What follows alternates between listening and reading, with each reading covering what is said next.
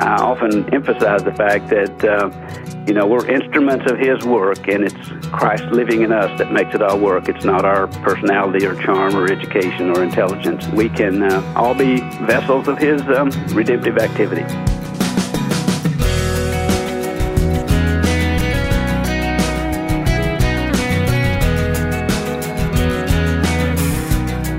Hi, everyone, and welcome to First Person, a weekly conversation with a guest whose life teaches all of us what it means to follow God's calling and experience His faithfulness.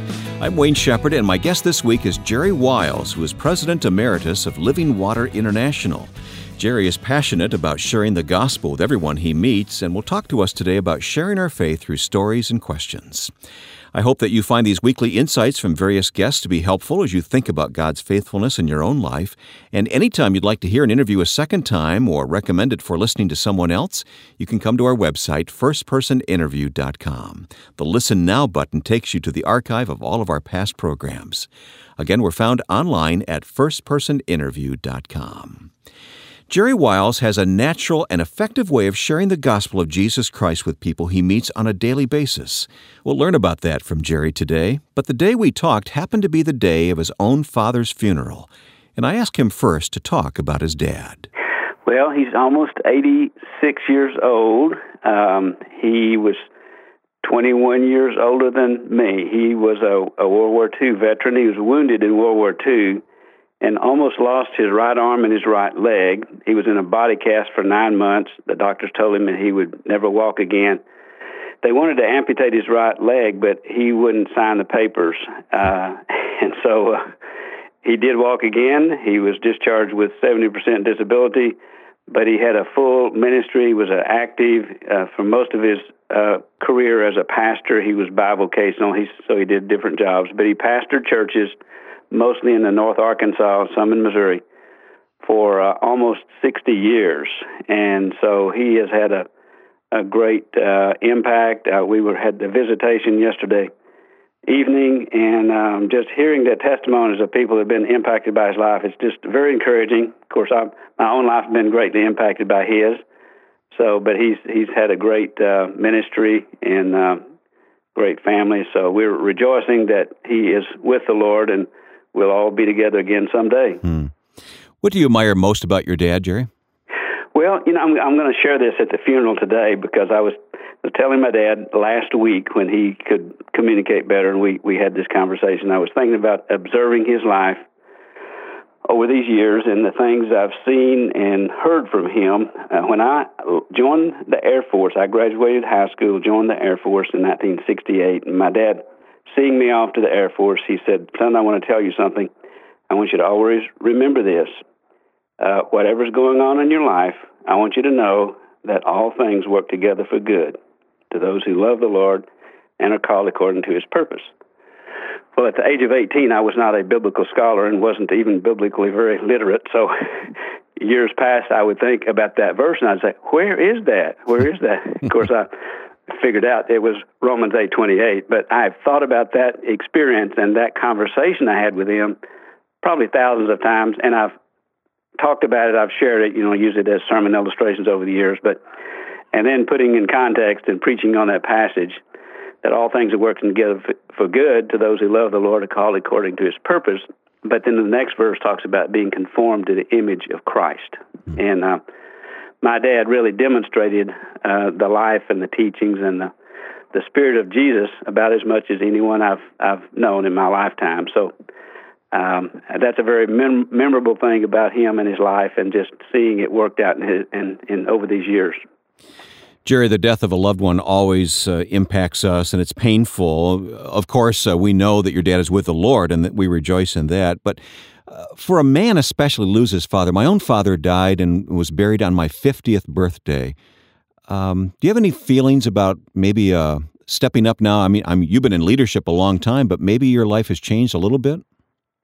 Well, I'm sure, I don't know exactly how much it will change, but I'm sure it will. And my dad was the firstborn of 7 children in his family. I'm the firstborn in our family. My son, Jonathan, is a firstborn, and he's here with us, and his little boy, Elliot is 2 years old, his firstborn. And we were just reminiscing yesterday. We had a picture of my dad, me, my son, and his son, 4 generations. And I was looking back. I remember about 34 years ago, we got a picture of my granddad and my dad and me and then my son. So it's interesting just to think about how God passes the torch from one generation to another. So I do feel like, that God's somehow has a new season of ministry for me. And, I'm 64 years old, and some people ask me sometimes, what do you think about retirement? Are you thinking about retiring? I tell people, no, I'm not thinking about retiring. I'm thinking about retreading. Yeah, we don't find the R word in the Bible. And I'm transitioning into a new phase now. I've served as president of Living Water International for a little over 7 years, and just recently we have a new president and CEO, and the board's given me the title of President Emeritus. I'm still on staff, still doing what I've been doing, but fewer things. But I'm focused more on spiritual mentoring, outreach, strategy, orality, personal evangelism, and that kind of thing. So I'll be doing more writing, radio program production, and speaking. So it's just a new season and new opportunities. But I'm planning to stay in ministry as long as the Lord gives me breath and health. Planning to speak at your own father's funeral today, Jerry, you've got to be thinking about what you think about a lot, and that is the legacy of passing our faith on and telling people our story of faith and witnessing for Christ. Actually, you've written a book about this called No Greater Joy. I want to talk about that, but what's the main thing that you want to communicate about the necessity of sharing our faith and talking to others? Well, I think, as I say often, and I'm not sure who I heard this, but somebody else said this. Most everything I say or know I heard from somebody else. So, but, the gospel came to us on the way to someone else.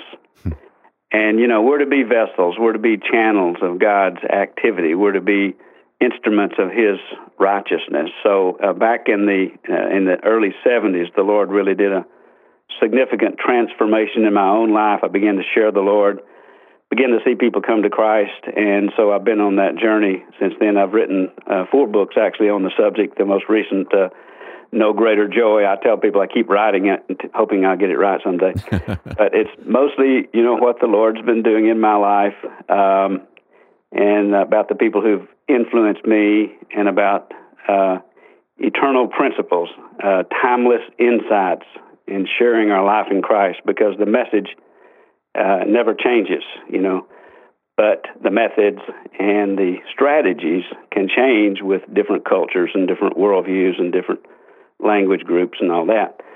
But it's just an amazing journey, and I believe still the best is yet to be. Jerry, in your role with Living Water, you do a lot of traveling, and you're seeing something around the world, a movement towards what is called orality. Explain what orality is. It's really the old matter of just talking about our faith, right? Well, it is, and the orality movement, or some would call it an orality phenomena, really has emerged over the past 25 or 30 years, but actually over the past 5 or 10 years, it's become a very significant movement, changing the face of missions worldwide, and a new recognition that the majority of the world is and always has been primarily oral learners, oral communicators, people who can't, don't, or won't read. Of course, 70% of the world's population today, according to experts, that's about 4 billion people, would be considered oral learners. Some people use the term primary oral learners or secondary oral learners. The broader term is oral preference learners. And so there's been a new recognition that we've been using in the Western world. About 90% of our communication and ministry style and resources is based on a highly literate style. So oral cultures think differently, learn differently, and communicate differently. So this movement is around stories and questions. It's about using parables and building relationships and community. Of course, our best model for that is Jesus himself. Most of the people in the times of Jesus, scholars say around 90% of the people, didn't have access to scriptures they could sit down and read for themselves. It was an oral culture. So as we rediscover the ancient methods of communication, an oral methods, it's really having a phenomenal effect around the world. The International Orality Network, which is now 200 or 300 organizations have become a part of that. Most every major mission organization has began incorporating oral strategies, storying. So the chapters 14 and 15 of No Greater Joy deal with this orality phenomena and the stories and the questions and the process and the training that we're doing in Latin America and Africa and Asia. So we're seeing some phenomenal results from shifting to this strategy instead of just giving Bibles and using technology, is getting back to first century. How did Jesus make disciples? Coming up in a moment, we'll continue this conversation with Jerry Wiles about using stories to talk about the good news of Jesus Christ. Next time on First Person, I'm pleased to announce that Tony Dungy, the author of The Mentor Leader, will be my guest. Leaders come from everywhere. That's one of the things that I've really come to realize from my sports career, that some of your best leaders were not necessarily the star players, but leaders come all shapes and sizes on your team.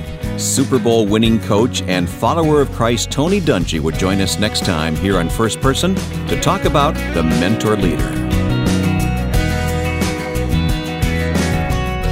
Let's continue today's program. The orality movement is all about getting back to the idea of simply using stories to communicate the gospel. Jerry Wiles thinks this is a very positive development.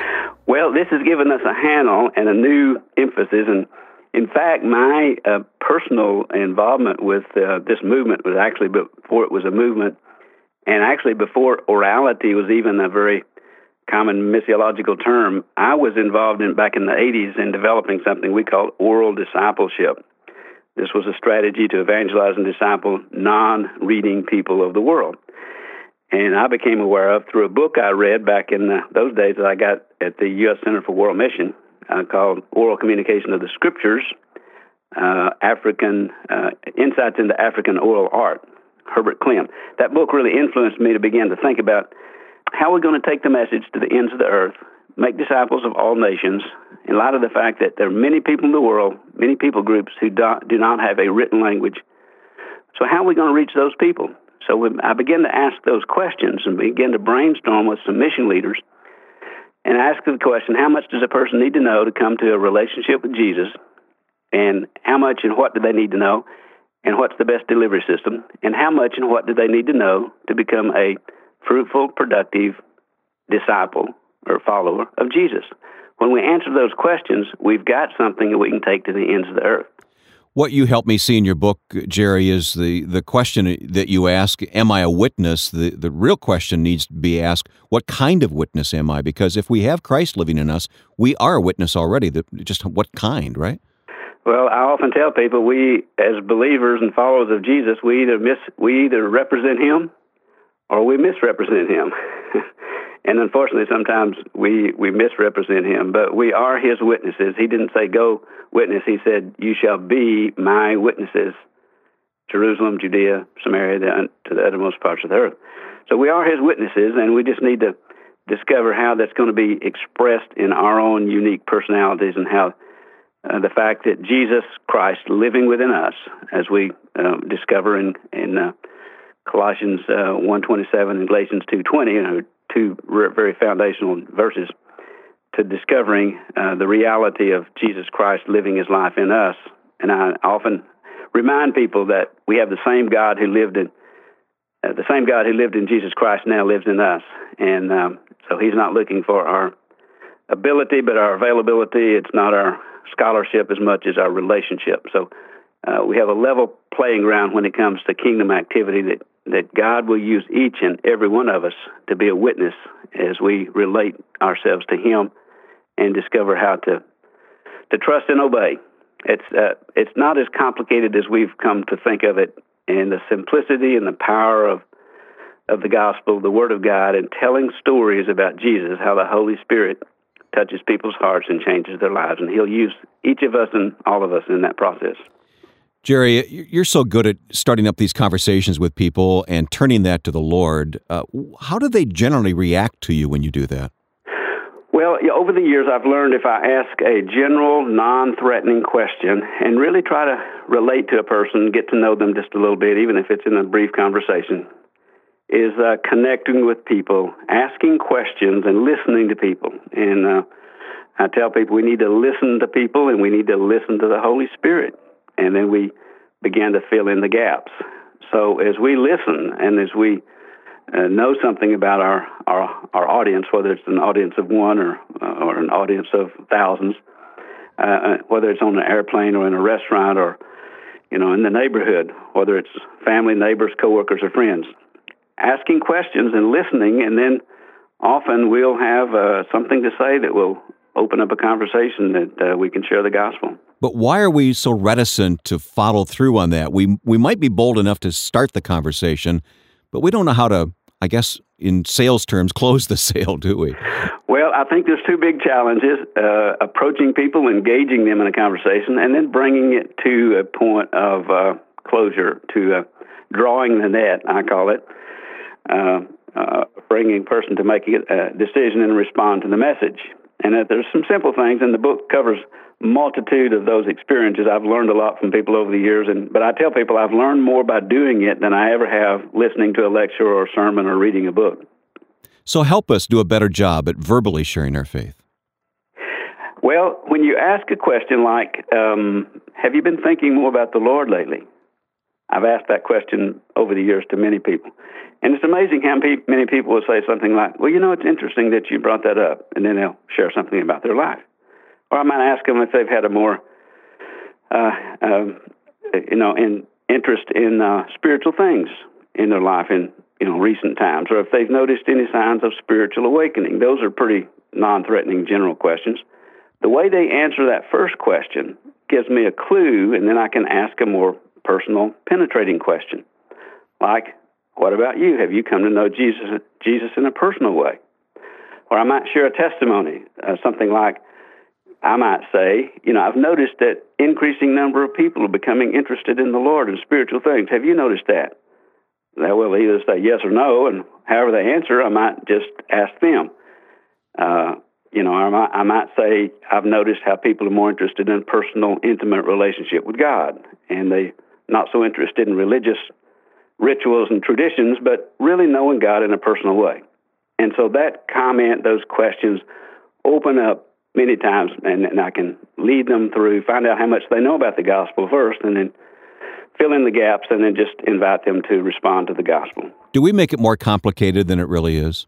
I think we have, and there's a fear, we have preconceived ideas, negative stereotypes. We have this mental image many times of how people might respond if we take the initiative, so we never take the initiative. But once we break the ice and kind of step out and engage people, and of course we learn from example and demonstration, and we learn from participation. So I've had some good mentors over the years and seen how they do it, and if I can see somebody do something, I probably can figure out how to do it, or at least try it. Jerry, I think we can learn from your example. Can you think of a story, an episode where you've actually struck up a conversation very casually and it turned to the Lord and that person turned to the Lord? Well, there are numerous of those kind of things. I just think of one particular one that sticks in my mind. I was on a plane to the East Coast a few years ago when I asked one of those kind of questions to a lady on the plane, and she said, well, I'm going to my father's funeral. She was on a plane going to her father's funeral. And she just opened up to me in real brokenness, began to share some really hurt and pain in her life. And that she had been thinking about, where she's going to spend eternity. She was thinking about her dad. And so it just opened up a wonderful conversation. I had 2 hours to talk about the Lord, share the gospel. We had prayer together. And by the time we landed, I introduced her to someone in baggage claim and said, you might be interested to know that, I mentioned her name, just received the Lord Jesus into her life. And she opened up and shared about that. So those kind of encounters are out there. I think there's more lost people that are ready to respond to the gospel if they're given an appropriate witness and opportunity than there are believers that are actually actively, intentionally reaching out to share the gospel. And I think we'd see an amazing thing happen if we just become more intentional, more proactive, and seeking to reach people like in those ways. I wonder, too, if we aren't hesitant about sharing our faith because we're afraid that if we do lead someone to Christ, then there's a responsibility on our part to follow through with that person. What do you do about that? Well, there's a chapter in the book on that. You don't always have the opportunity to personally follow up with everyone you might share the gospel with. They may not, if it's traveling or it's somewhere, a different place. But I try to get them connected with someone who will nurture and encourage them, try to get them connected with a church or a fellowship of some sort. Those I can follow up with, I try to encourage them in different ways and personally disciple those that I'm able to. But if I can get them connected with a group of believers somewhere and get someone to connect them with a body, whether it's just a Bible study group or a church somewhere or a Sunday school class, that's important, and that's the nurturing and the follow-up part of the discipleship. So, I believe that, and I mentioned this in the book, God has a tailor-made strategy and way of approaching people, and He also has a tailor-made way of following up. You'll find that in Scripture. Different people were followed up in different ways. So I don't worry too much about the exact follow-up plan until after I've shared with them. And my main objective is to introduce them to a living relationship with the living Christ. When they belong to Him, the Lord will give direction on how that's going to work out. I've got many examples I'll share if we had time, but just some amazing things happen and how the Lord can bring people around and nurture and mature them. A final word of encouragement, to just go do it. Jerry, what would you say to us? Well, to just go do it is a pretty good way of putting it, but I would say, when you hear these stories and you read the book, and I produce a radio program, it's just a little brief, short feature sound bites telling examples. Often people have told me, the story you told about that encounter with a person prompted me to try it, and they did it, and they said it worked. I remember telling a story about a janitorial staff person that I had shared the gospel with, and I described that situation, and years later I heard a man told me, he said, I heard that story and said, I thought I'll try that next time I have the opportunity. So, it's not something that's just unique with me. I mean, it's something that God can do through anyone, and I often emphasize the fact that, we're instruments of His work, and it's Christ living in us that makes it all work. It's not our personality or charm or education or intelligence. We can all be vessels of His redemptive activity. As we've learned from Jerry today, we can naturally lead any conversation into an opportunity to talk about the Lord. We've placed a link with more information about Jerry's book, No Greater Joy, at our website, firstpersoninterview.com. First Person is designed to listen and learn from various people as they talk about how God has prepared them and led them to serve Him. And today's interview will be archived at our website, firstpersoninterview.com, along with all previous interviews. And there's a calendar of upcoming guests online as well at firstpersoninterview.com.